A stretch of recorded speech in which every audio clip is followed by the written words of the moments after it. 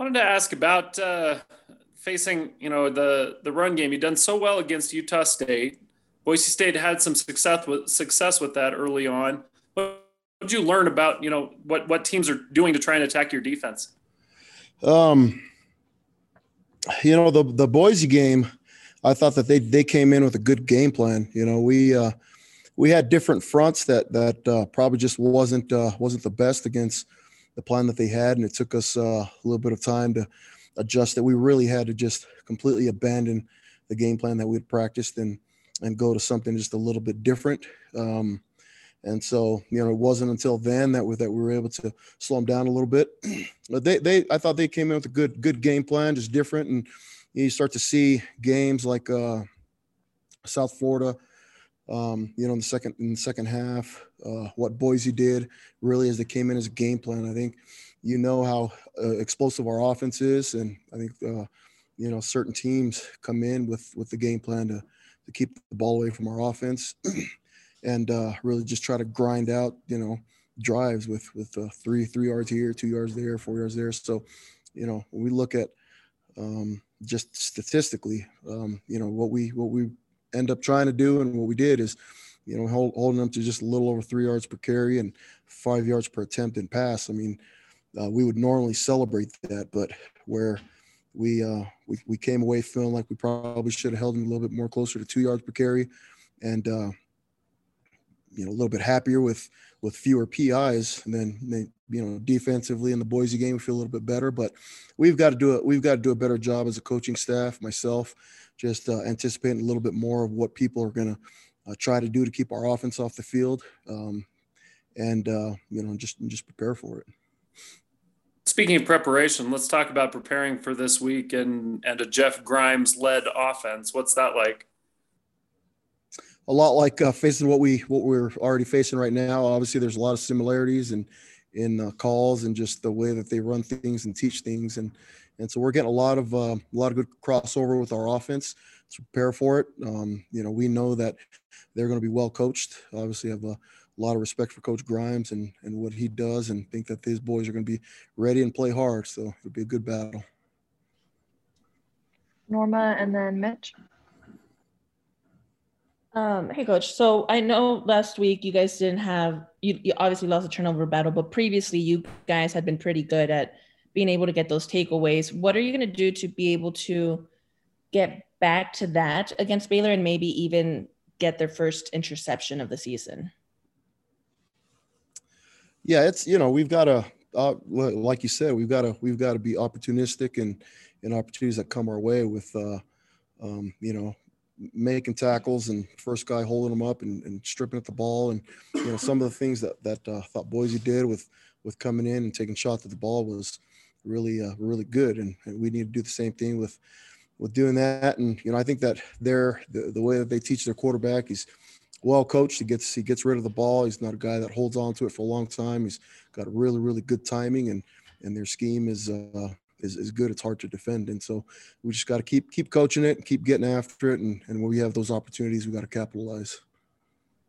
Just how hard is it to defend those passes and to try not to draw one of those PI penalties, but still wanting to get a takeaway, or at least a pass breakup or something? Just how hard is it to be able to get players to just get it right, Yeah, no, that's a good question. I think you look at corners, right? Just corners in general, corners in the NFL, and just how high they're paid. I mean, to get a lockdown corner, to get a corner that plays the ball, turns and plays the ball. I mean, it's the position group that has to have the shortest memory as far as just something bad happening, because you could really spiral if you're just thinking about the pass interference that you had. And when you play a lot of aggressive defense, you play man, that you're going to give up a couple of PIs, and there's always just argument as far as whether one was or wasn't a PI, but we've got to do better at playing the ball. And it really is difficult. In answer to your question, it's one of the most difficult things to do is play the ball, especially when you have quarterbacks who are very timely and really throw the ball in spots that are hard to defend. I mean, back shoulder fades, or you see it so much in the NFL now, and just a lot of the really good passing teams do it, and it's hard to defend. And so you just got to keep fighting and play all the way to the ground and hope the ball pops out. And we've done that a couple times in the last couple games, which is good, but we've got to keep turning and trying to play the ball so we can get some takeaways. Elisa, how far back does your relationship go with Dave Aranda? And is there any moments or memories that you've had with him that you'd be willing to share? Yeah, no, so I don't know. Like, I know Dave, obviously we know each other. We crossed over for about 2 months before I left Utah State and went to Utah. But he has a really, really rich history with Coach Lamb. I mean, they've known each other for a long time. And then Coach Clune too. He and Coach Clune coached together. We were all together at Utah State when I left. Coach Clune and Coach Aranda were on the same staff there. And so I think those guys would be better to ask about those. And obviously we know each other, respect each other, have the same mentorship with the D-line guy that we go to. It was actually when I was at Utah my second year and I got moved from tight ends to the D-line. I called Frank Miley, my cousin, and asked him to talk a little bit of D-line. And he was like, "Oh, I'm actually headed out to Wisconsin to visit Gary Anderson and Dave Aranda and Pete Jenkins, the D-line guy, is going to be out there." And so I went with them. I got to spend a lot more time with Dave Aranda there, and really my introduction to Pete Jenkins as a D-line coach and his mentorship was through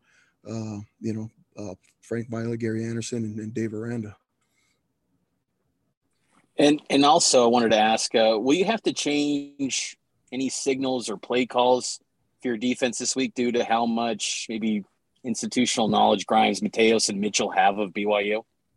Yeah, I think they're thinking about it. We're thinking about it, and we've just got to, have a plan and make sure that we're ready for everything that's going on. But anytime that you have this kind of familiarity with each other, there's always a little bit of just thought that goes into the game plan and the delivery of calls in there just because of who we're playing. Jay, and then Sean. Hey, E, we're going to be talking to Caden Haws here in a sec. I wanted to ask you, what was it about him that made you guys switch him over from O-line to D-line, and just how do you think he's taken to it? He's actually sitting right here, so I'm going to be bragging about him in front of him. No, so he's one of the strongest guys in the weight room. I mean, on the team, and it's been that way for the last couple of years, and just brings a lot to the table as far as strength and stoutness. I mean, he's the guy that's done a phenomenal job, a student of the game, being able to play O-line and come back over to the defensive side and play, brings a lot to the room too, right? As far as teaching defensive linemen just the offensive line thoughts and schemes and all that stuff. And so he's been great for us in our room, but obviously been a great contributor and a guy that's a starter for us and playing really well.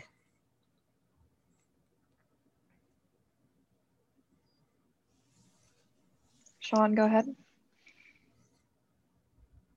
Yeah, from one D lineman to another, but this time on the Baylor side, because they've got a defensive lineman, an LSU transfer, who I think you guys recruited a little bit when he was at East High School in Apuika, if I recall correctly. Do you remember very much about him and kind of those recruiting days and what kind of a player he was? And I think he had BYU on his list, but I maybe need to double check that. But do you remember much about him from his high school days?